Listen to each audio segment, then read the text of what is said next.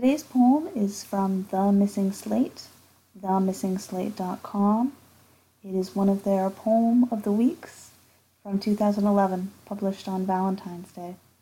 It is called People Who Live Above Stores by Donal Mahoney. People Who Live Above Stores. Morris Avenue, Chicago. It's 2 a.m, and people who live above stores have sprung from their beds this hot summer night. They're leaning out of their windows and bellowing into the street at the baker who launched the alarm in the Rogers Park donut shop. It's been ringing for hours, and the police haven't come.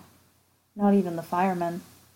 The donuts will never get done, and it appears now that people who live above stores will remain in rage, leaning out of their windows, waving cigarettes like strobes, and bellowing for the rest of the night.